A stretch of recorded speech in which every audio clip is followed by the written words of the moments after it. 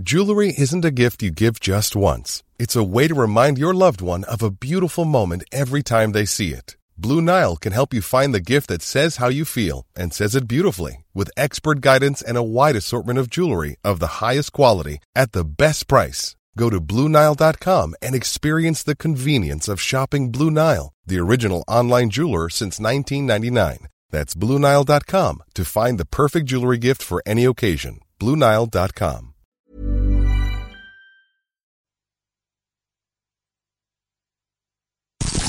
Wise Men Say, Sun FM Preview Show with Stephen Goldsmith and Gareth Barker. All things Sunderland. Welcome along to the Wise Men Say podcast. It is the Sun FM Preview Show where you know what sort of discussion is coming tonight.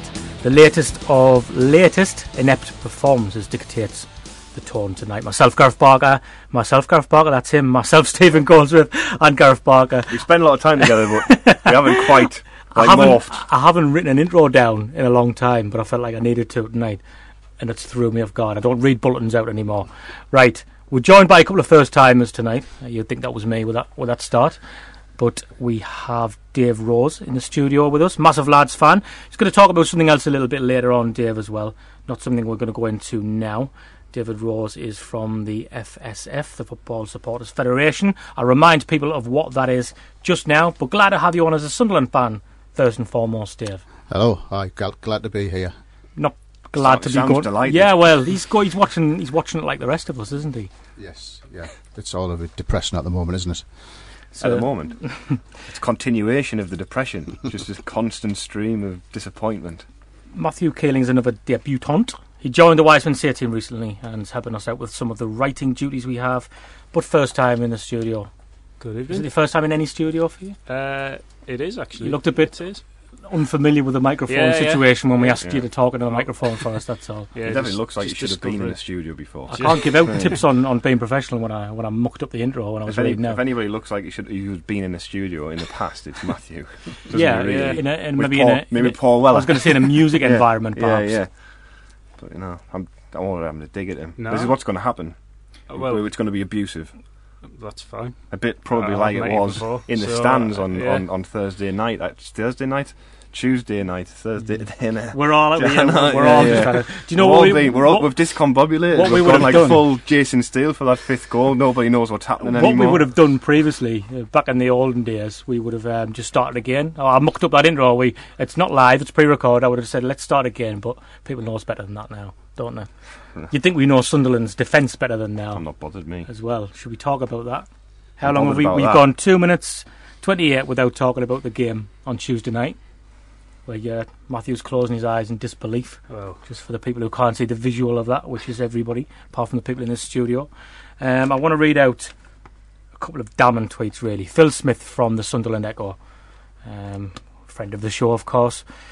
"It's the worst horror show I've seen in 24 years, is the quote. Now, Phil's younger than us, but he's a Sunderland fan, so he's including his childhood in that as well, his childhood experiences in that. James Hunter, who works for the Evening Chronicle, tweeted, "Where to start? That was right up there with the most inept performances I've seen in the 18 years I've covered the club." Dave, we've had some inept performances in the 18 years James has covered the club. 8-0 defeats, 4-0 defeats at home. That's some statement from the two of those guys, isn't it? It is some statement. I don't know if it's the sort of worst horror show I've ever seen. There has been some particularly fantastical horror shows with Sunderland performances in recent years, but I sort of see where they're coming from. It seems to be just like a culmination. Just as you think it possibly can't get any worse, it does, and Steele's in goal again. Yeah. And I mean, it's just been awful. And the one thing that you would have thought when Grayson was appointed, you thought, well, that's a steady appointment, or a lot of fans thought that's a fairly pragmatic appointment. He's somebody who will get us to possibly grind out results. Maybe not free-flowing football, but we might see some boring, defensive, decent shape, and we just haven't seen that. And the shape of the team, at times, at home as well, has been awful. Well, knows the league, that was it. Well, he's going to come in, it's not a spectacular thing, but he knows the league and will be alright. That's one win in 16 now for Grayson in the Championship, because he didn't win in his last 6 at Preston. So it's not very good, really, is it? Yeah. Although I hear he's claiming the wins for them this season, isn't he?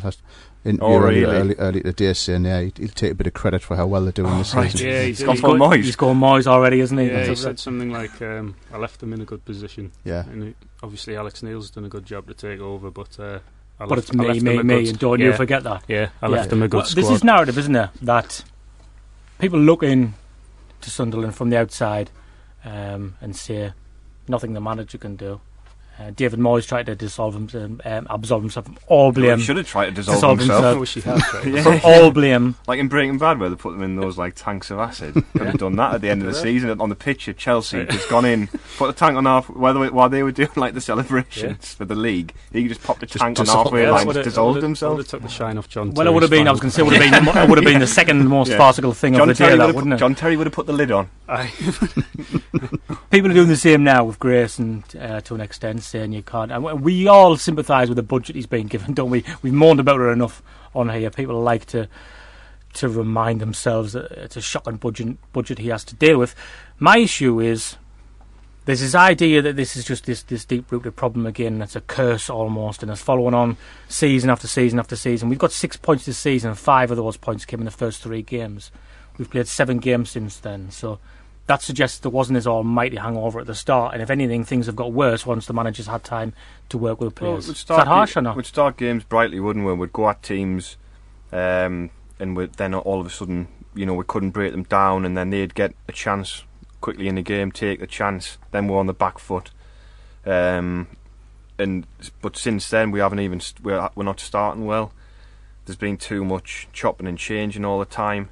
Didn't really see the benefit. What was it? I mean, whatever you think of Reuter or Steele, what was the benefit in changing the keeper? I mean, I actually thought last couple of games, although questions over Reuter for the first Cardiff goal, but like that was a collective effort, I think, between the back line and him for the indecision for that one.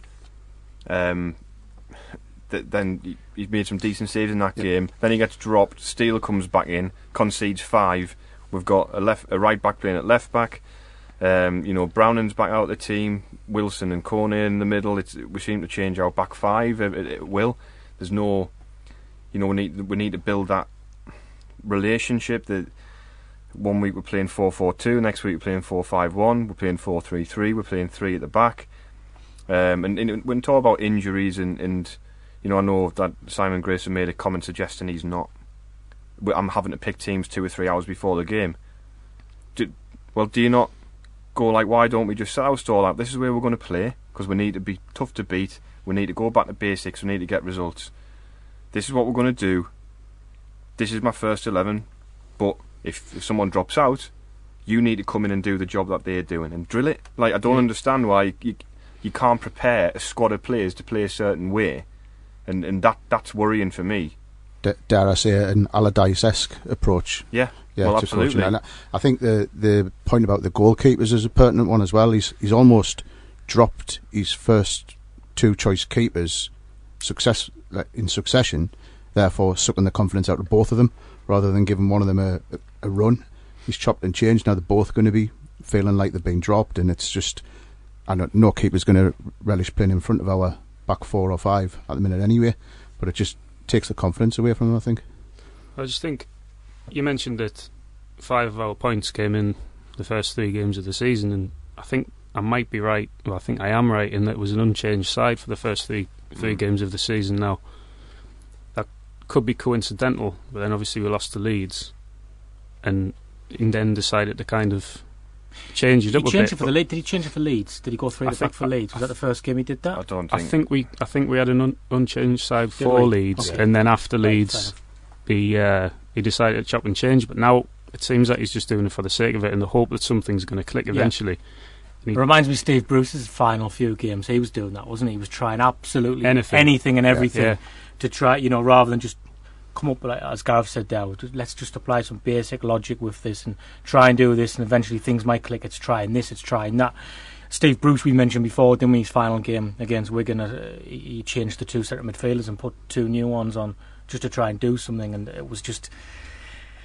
It's a little bit desperate and panicky, isn't it? Yeah. It feels like, when on paper we've got a better, at least first 11 than a side that should be setting off well, bottom. we've lost 8 in 9. Yeah.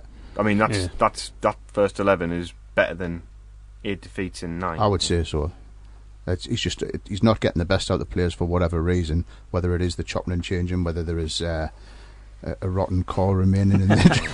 Well, I saw some people on social media now start to say, we've been complaining about this, and the reference on Paolo Di Canio actually is saying he identified the problem they were What was saying, his last job? and then they were saying, well, the similarities with Di Canio is the ridiculous tactics that aren't working on the pitch is what I would suggest. But so they're starting to reference players now, this rotten core, this mythical rotten core thing, perhaps, like we're saying. Paolo identified the problem, and there are a couple of players still there.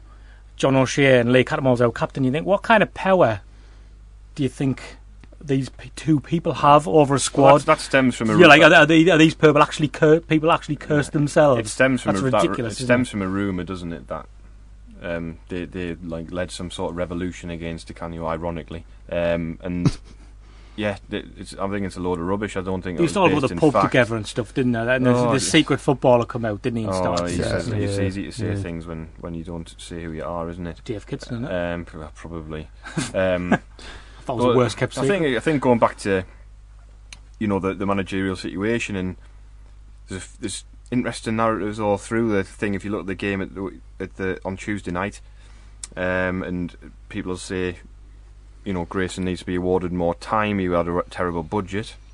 That's fine. I think that's fair. And Mick McCarthy, I don't think has he ever had a spell at Ipswich as bad as this. But I think he's only spent $4 million in the last 2 years, so he's not chucking the cash about. And he's. But the argument would be, I guess, he's got that group of players together. He's got them organised, and in time that they had a couple of scares at Ipswich, didn't they? Because he went to Ipswich with this reputation of being a bit like Neil Warnock, a manager who would get a squad out of the Championship on a budget. But he's been there a good 3-4 years now, hasn't he? And he did. He has struggled a lot, didn't he? At first, they're competitive. I mean, they've got 4 strikers there, haven't they? And Sears, McGoldrick, Waghorn, and Garner, and they rotate them, so they've got options. But I just think you go to on the pitch, you can talk about grand plans and who's got better squads, who's had more budget. That 4th goal is disgraceful, and the lack of desire.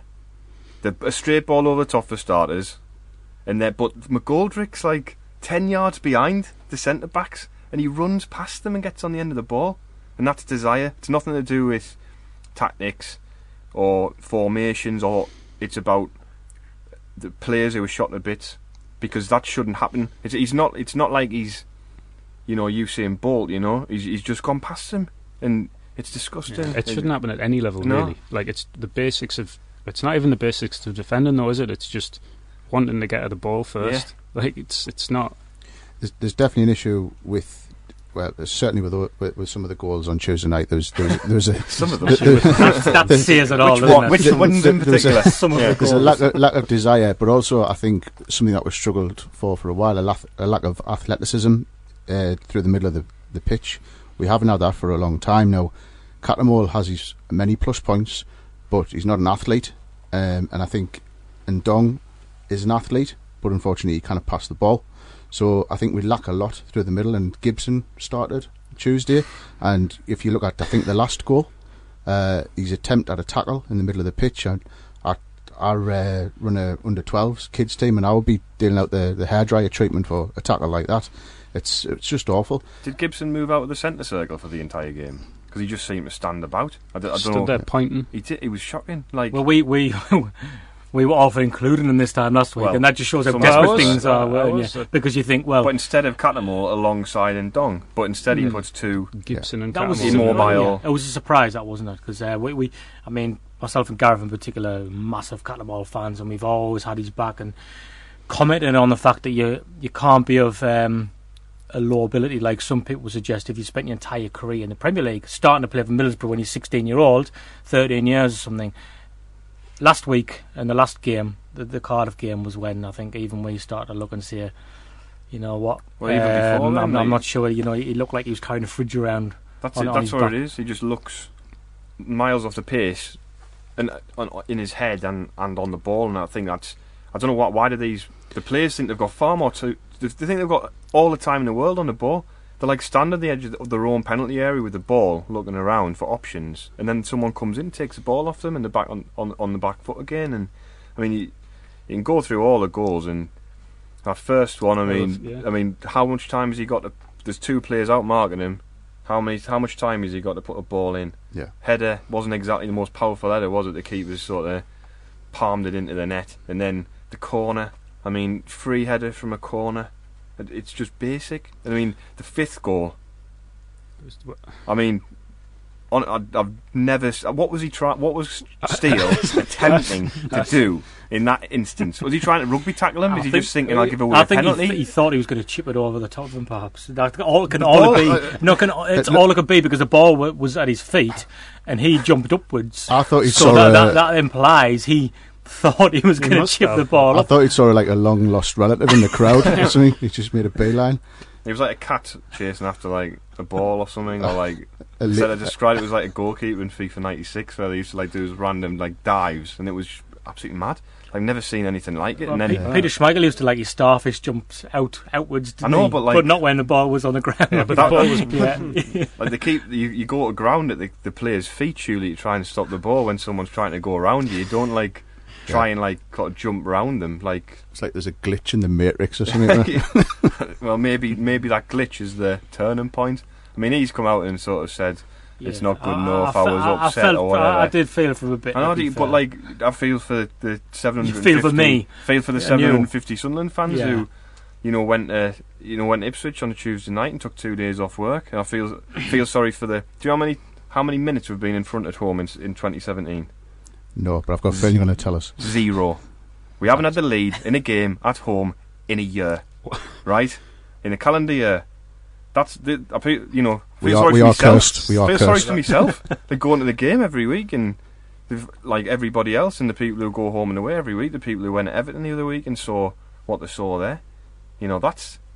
That's who I feel sorry for. I don't feel sorry for Jason as long as a year. When was the last time we haven't had a lead at home? We beat Watford, didn't we? And that was December. That was December. So not. I came home from my work's Christmas party.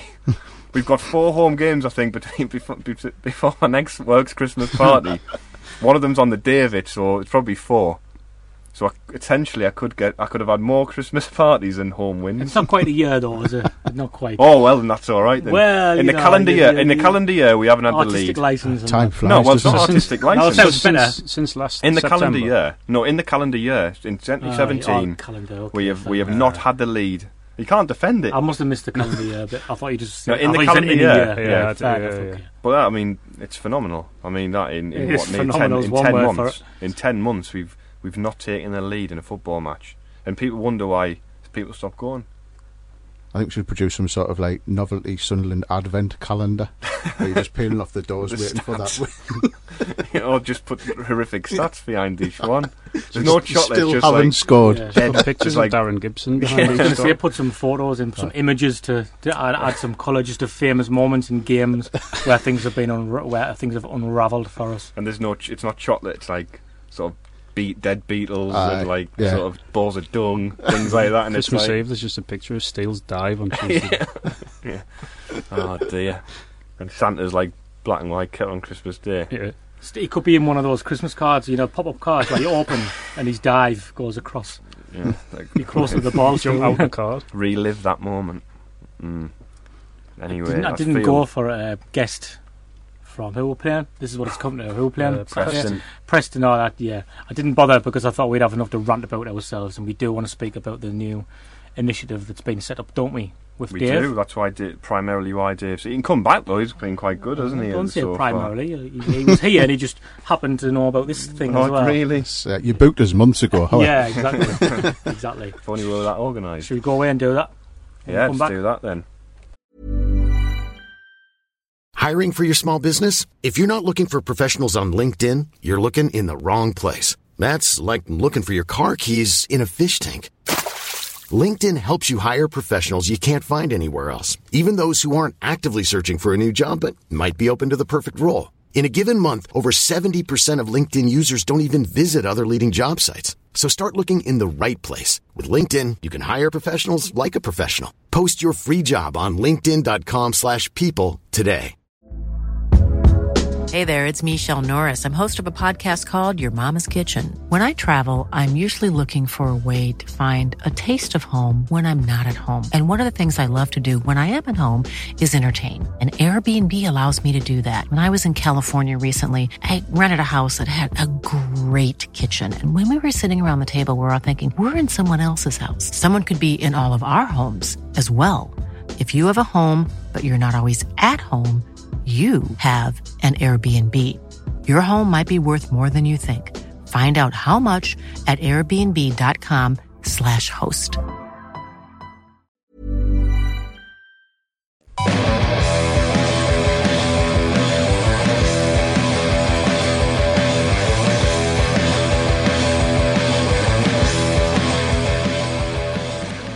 Okay, as I did mention at the top of the show, Dave Rose is involved in the FSF. The statement from your website, Dave, so don't blame me if you don't like the terminology of this. You might even come up with it yourself. The Football Supporters Federation is the democratic organisation representing the rights of fans and arguing the views of football supporters in England and Wales. So Scotland can fend for themselves. That's right, yeah. Only south of the border, south of the wall. Yeah. And they have, you've been involved in initiatives like capping the prices on away tickets in Premier League games, and also safe standing, things like that, which can't come quickly enough. I'm sure every football fan, certainly from a certain generation, would agree with that, just in case some of our listeners aren't familiar with some of the things. Closer to home, Dave was involved with us when we did the...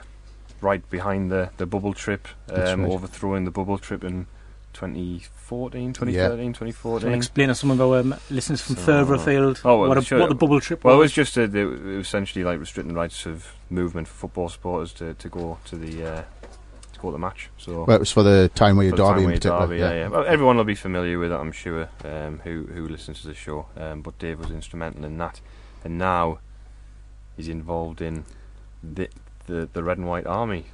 Yes, that's right. That description of the FSF was perfect, by the way. Oh, you read it off the website, so yeah, spot on. I did. And I even read it without. I didn't write mistake. it, but it was good. So the FSF wise, it's almost as close as you get to a fans' union. It's democratic. The reason that we campaign on safe standing, on ticket prices and the likes, is because that's what our members. Largely, that's what football fans want us to do. So we're led by that. We're led by the policies that are created. That's two of the major campaigns, possibly one of the biggest wins we've had.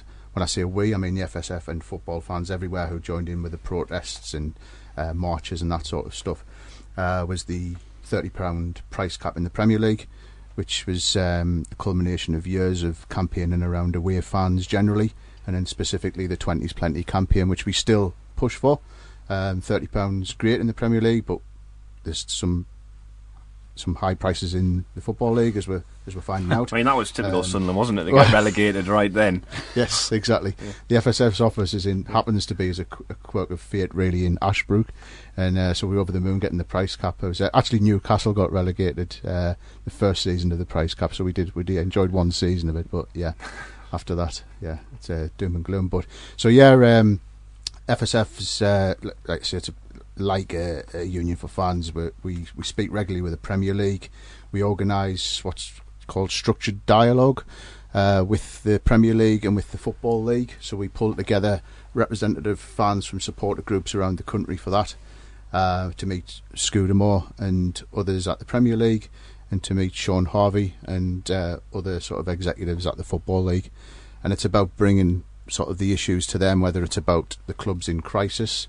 I think we can firmly put ourselves into one of those now, but likes of Blackpool, Coventry, where they've had real problems with their ownership. So it's taking issues like that on behalf of fans and trying to bring a cohesive voice and sometimes a diplomatic voice, but also a demanding voice for fans everywhere, really. On to the Red and White Army thing then. Do you want to set it up for Dave, Gareth? I think Dave can talk about it primarily. Yeah, well, as I said, as a quirk of fate, the FSF's office is in Ashbrook, so there's one Which or two. is Sunderland, yeah. Yeah, in Sunderland, yeah. Sorry, we have listeners from outside of yes, Sunderland. It's just on the outskirts of the city centre in Sunderland. Pop in, have a cup of tea. So there's a couple of Sunderland fans obviously work for the FSF in the head office, and we've always, we've had chats over the years about that. There's never really been one single strong Sunderland supporters organisation. There's lots and lots, actually probably more than most clubs, disparate groups doing great things, whether it's related to branches or liaison groups or the fanzine in particular, and people like yourselves. There's lots of entities like that. We've always thought for a club the size of Sunderland, there should be something bigger and all-encompassing. And probably because of the relegation, relegations tend to engage fans and energise fans to want to do something. So at the back end of last season, there was a few people coming up to me to talk about, is there a group? Should there be a group? If there is one, what should it look like? So for the first time, there was a bit of energy and a bit of thought going into what a sort of a democratic, transparent and representative group, what that would look like. So behind the scenes for a few months now, we've been working on that with various people, various fans, and coming up with something that is as credible as we possibly can come up with, or we think we've come up with. So we put a press release out last week which talked about how we all those principles about democracy and credibility and representation. We have an interim group set up, like a chair and vice chair and secretary and treasurer. But it's interim's an important word. We're not assuming that's the leads of the group, but it has to start somewhere. But very importantly, we've created co-opted roles as well. So this is where the representation comes in, I suppose. So we want representation from existing fanzines, bloggers, podcasts, but also from atmosphere groups in the South Stand, from the family area, from the LGBT community, from disabled supporters. We want that cross sort of diverse range of fans, and that way we feel the club should meet us, has to meet us really, and we can start putting pertinent questions to the club, but crucially relaying that to the wider fan base as well. And now we're not pretending that we know the club are going to answer every question. They might not even meet us, but we're going to give it a good go. And if this regime doesn't meet us, then the next one will, because the important thing is we want the Red and White Army to be here to stay. We want it to be a group that is constantly renewing itself, that the membership continues to grow, and continues to represent Sunderland fans for years to come. The response has been incredible as well, really, hasn't it? There's near 2,000 members signed up already. Yeah.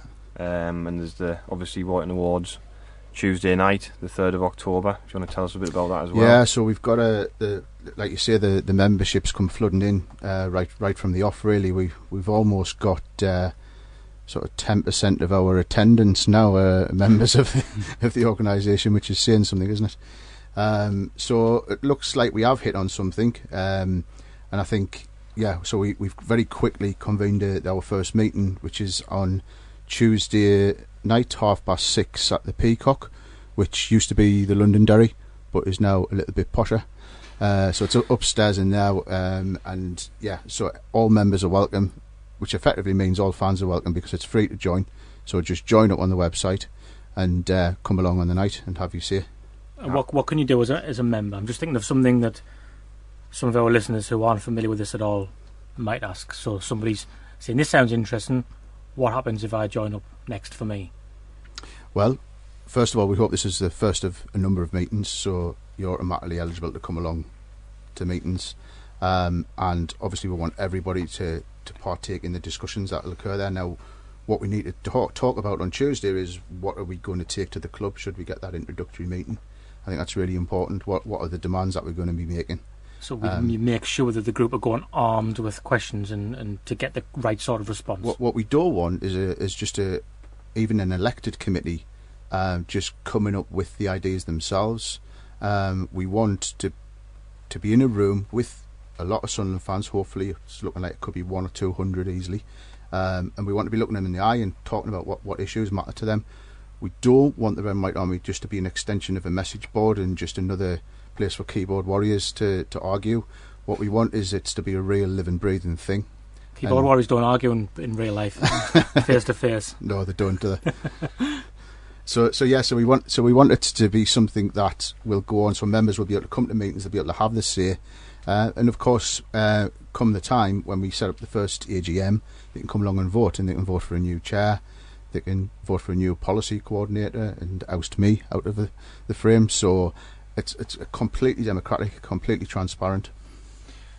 So what kind of, I mean, it's hard to ask for examples, isn't it? A lot of people would look at this, you say a relegation definitely move things along, I would say, but how bad things are on the pitch at the moment, it isn't a direct result of that, is it? It even might look like it is because of the timing of the press release and stuff. Yeah, no, it's something, like I said, it's been talked about for a while. I would rather not have been launched into the choppy waters, as our press release put it, that we have been. It certainly helps to energise fans, and we've probably got a few more members on the back of that, but we'd all rather that we were being launched into a winning side at the top of the league. The problem that brings is there's obviously lots of calls for protests at the moment, and as a group we need to listen to our members. What we want to do is we want that meeting with the club, we want to demand to know what's went on, why have we got to this stage, why has a club like Sunderland got to where we are now. We want to demand to see a business plan and where we're going, what's next, how we're getting out of this. If Short is wanting to sell up, how much is he selling for? Is he really actively looking for a buyer? All these questions that fans want to know, that's what we're going to ask. They might not answer us, but we're going to have a bloody good ask. And then obviously the minutes and everything would be published, so total transparency, and people can see exactly what was said, so they know it's not some sort of click that's beneficial to whoever might turn up there and think, oh, look at us, we're getting access, how cool are we, and we're better than you. Yeah. Not that kind of thing at all. There's honestly, the group of people I've been working with behind the scenes, who asked me to get involved, if I wouldn't have got involved if it was about egos and about cozying up with the club. I've got a wife, 2 kids, a dog, a footy team, another kid's footy team of my own. I don't want to waste time on something that's just having a biscuit and a cup of tea and being patted on the head by someone. At the same time, we're not going in to bang on tables and stuff, but we need to know what's going on as fans. For too long now, and it's the same across a lot of clubs, fans are like seen as these extras in the background, part of selling a TV product, and it's just this sort of blurred colour in the background, but that's not what it should be. We should be part of the club, we should be helping to make decisions. And I was going to use the example of like a business, listen to the customers, and that fans need to be more than customers, but actually we're not even customers at the minute because the feedback isn't absorbed by the club. I don't feel that, and this is across football really, that enough clubs listen to their fans and actually go out and just ask their fans about how things should be done. I think often as well with engagement with fans often has a commercial benefit to football clubs. It'll be an attempt to pull on heartstrings of other supporters by using the relationship with supporters as a vehicle. We've seen and think some of the stuff that Sunderland have produced, to be fair, like the season ticket video, and it is quite nice, but that was good, yeah. But it is essentially using that relationship with a club to sell something. It's not using that relationship with supporters to be beneficial to the football club, and there needs to be a little give and take, I think. Yeah. No, that ad was actually really good. I cried my eyes out, but I'm crying now. Yeah, I cry my eyes out every week. But no, I think it is, and it's about like there's that dynamic as well. I mean, it's obviously got to make money. It's a business. It's got to get its marketing right and what have you. But getting all that right, it's just taught the fans more. To be fair, like Sunderland as a club hasn't always been the worst club at that. There's many more examples you can give that don't talk to fans at all, and there is various supporter groups there doing a cracking job representing fans. We just wanted the Red and White Army to be something more proactively bringing in different areas of support and doing it a little bit of in a different way, and taking in all of the modern and traditional forms of fandom and representing that to the club. That's what we're trying to do. I think as well, if you look back at something like the bubble trip, you do think if this group had been formed at that time, it might not have even got to where it did. That's because right. They would have asked a more diverse cross-section of supporters. There would have been a consultative, relationship between the club and that group, and they could put stuff to that group, and then the group would come back, and it might never have got off the ground. The club might not have been as complicit as they were in that instance, and there will be more things like that happen over the years. And like you say, people have asked us, a lot of questions on Twitter about what's the end goal. Like my view is, I don't think there's no end goal. It's a continual thing. Like you say, it's got to grow. You want that relationship all the time with the club, so that you can try to fend off future mistakes. Look, owners and executives come and go. The fans are always there. This supporters organisation will always be there, hopefully, and it's there to constantly represent what fans want to the club, and for the club to have built that trust, so that they know it's not just a bunch of head cases who's going to come in and bang on tables, but it isn't someone who they can just palm off. It's not a patsy for the club. We're actually there to be listened to and to be respected, to represent the fans, but also we can help. Yeah, absolutely. Democratic, obviously. So could just to finish up on this, for somebody who maybe hasn't been involved in anything like this before, and they keep hearing that it's democracy, and it's open for Sunderland fans to join. If they're sitting at home now and they aren't sure how the process of these kind of things work, they might not work in an environment that lends itself to this kind of thing, and they say, well, actually, I've got this massive pressing issue that I would love the club to deal with. What would be a logical step-by-step plan for them to get their voice heard? I think if it's an individual, depends on the issue. If it's an individual issue, then we would always point them to the direction of the supporter liaison officer. And it's worth mentioning, by the way, that Chris Waters, the SLO, is probably one of the best. Well, he's one of the best in the country.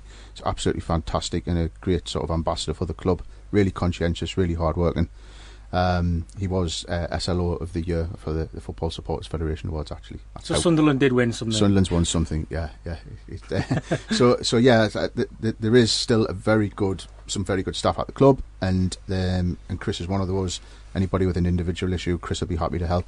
I think once the issues start to span across whether it's about atmosphere, whether it's about ticket pricing, allocations for away fans, governance of the club, anything from the price of pies to the ownership of the club, I think should be within the remit of the Red and White Army, and come along to meetings and we'll talk about it. There'll be a time, if this takes off the way we want it to, where we probably have subgroups of fans working in specialised areas with the club. So you will have an atmosphere group working with the club and with a rep on the Red and White Army and opening doors there. There might be a group on whether it's the family zone and improving that sort of stuff. So all aspects, really. And there's the FAQ on the website as well, FAQ section. Yes. Where some of the obvious questions that we might have missed get answered. And you can can sign up to go to to not only to join the Red and White Army, but you can sign up for the event on Tuesday night as well. That's right. Yeah. And just one last thing as well. When I was mentioning the co-opted areas that we'd put on the press release and on the website, again, just to underline how open we are, that's not necessarily in stone. We can look at that if members come and think, well, this area should be represented, this group should be represented. We're happy to listen to that and to adapt it. It's for the fans. Right. When we come back then, we'll talk about Preston.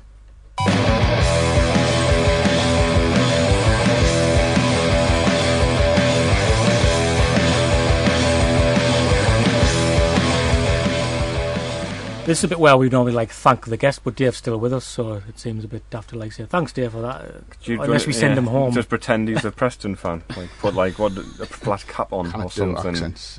E-bag. See that stereotype you've just made. That's somebody from outside the northeast would make that about us as well. Don't care.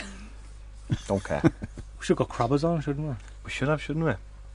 Oh, that was stupid, wasn't it? Yeah. That's nice, isn't it?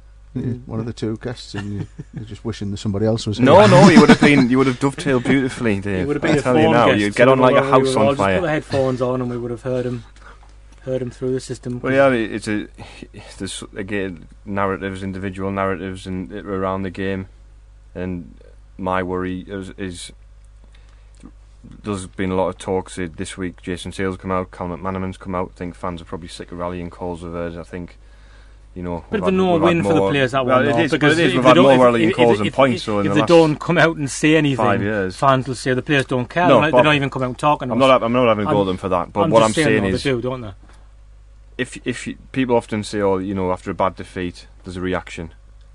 If there's no reaction at the weekend, I'll be worried. Genuinely thinking, you're not already. We've got a massive problem but we haven't really been completely pumped like this season like we were on Tuesday, and the magnitude of the performance, which you know some have stated is the worst they've ever seen. Barnsley beat us by they did. All right, calm down. Let's not talk about that again.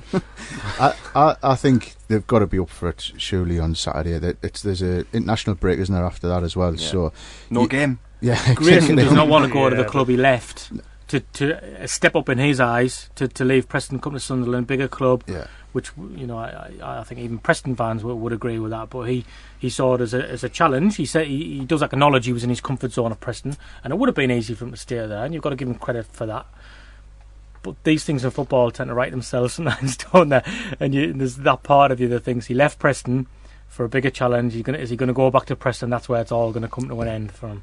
If it was the other way around, like, and we were Preston fans, then Sunderland would win, but it doesn't tend to work like that for us.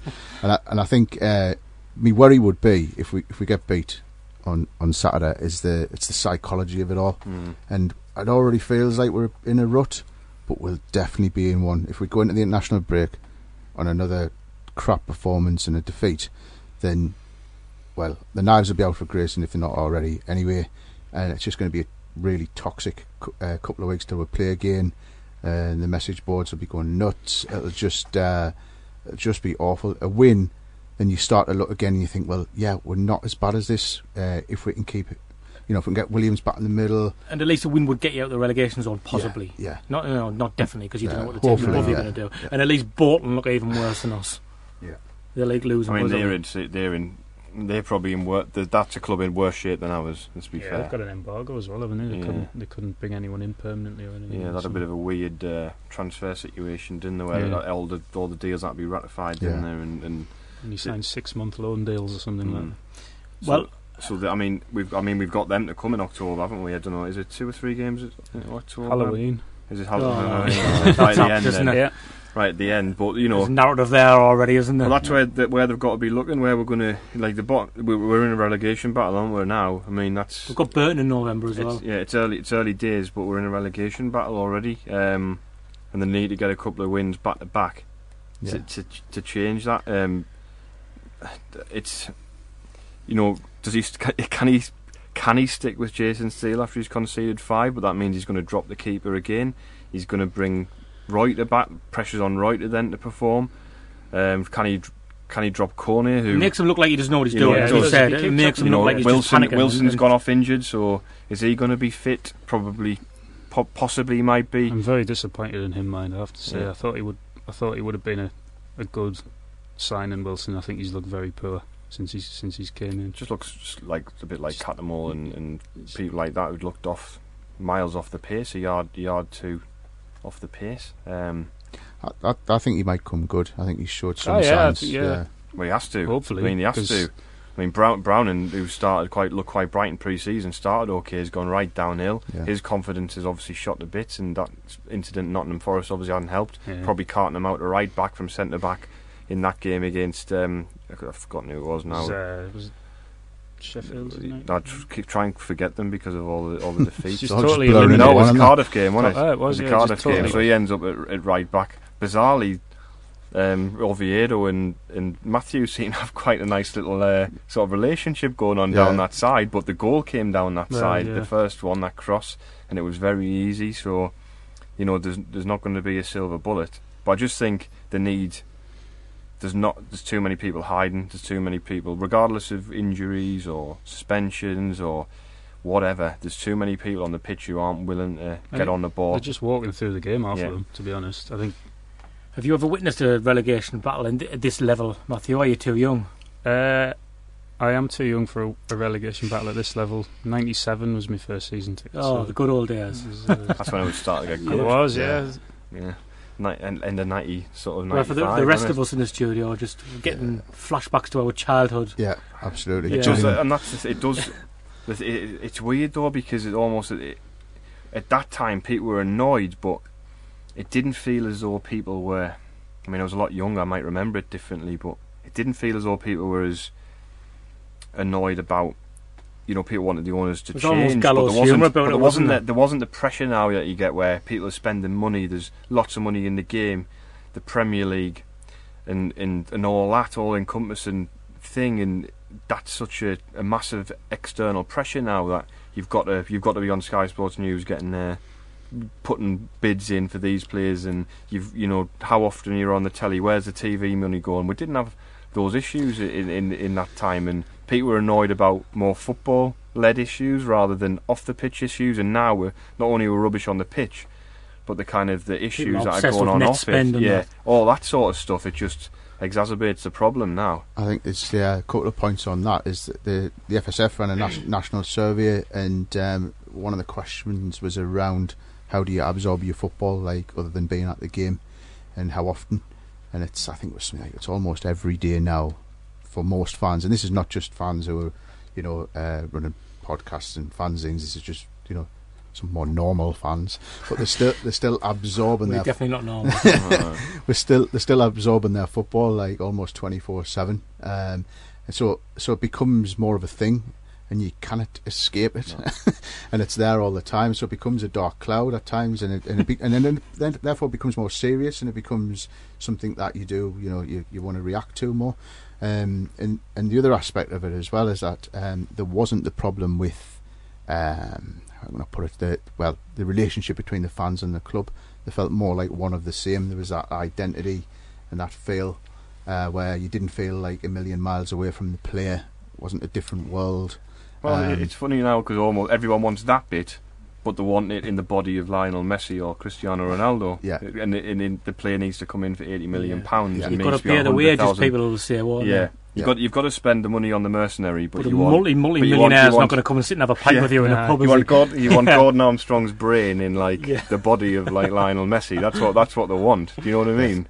Football and brain, or just brain, just normal just brain. General, we might as well thank Gordon Armstrong when we go out on that now for joining us in the Peacock before the last game. I saw you there, Dave, as well. Yeah, I really enjoyed that. It was good. Yeah, it was good. So come along to the next one. Next one's QPR at home. It'll be fun. Standing room only and stuff by the end, isn't it? We do have the initial heart attack phase where you turn up and there's nobody there, and then there's this massive rush at a certain time. It's as if people have got better things to do with the whole Saturday afternoon than come and listen to us. Imagine that you get there and you're worried about that going well, and then that goes all right, and then you're worrying about the match, and then we get beaten. It doesn't go all right. It's just a massive stress on. It's a similar thing though when you get to the match, you're looking around thinking, "Is people going to turn up?"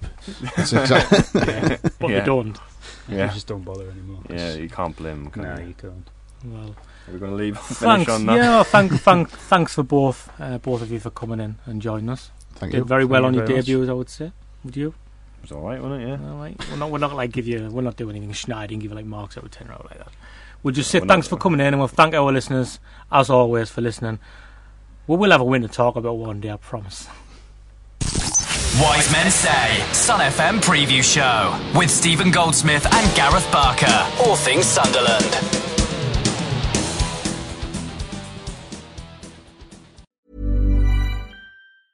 Mom deserves the best, and there's no better place to shop for Mother's Day than Whole Foods Market. They're your destination for unbeatable savings, from premium gifts to show-stopping flowers and irresistible desserts. Start by saving 33% with Prime on all body care and candles. Then get a 15-stem bunch of tulips for just $9.99 each with Prime. Round out Mom's menu with festive rosé, irresistible berry chantilly cake, and more special treats. Come celebrate Mother's Day at Whole Foods Market.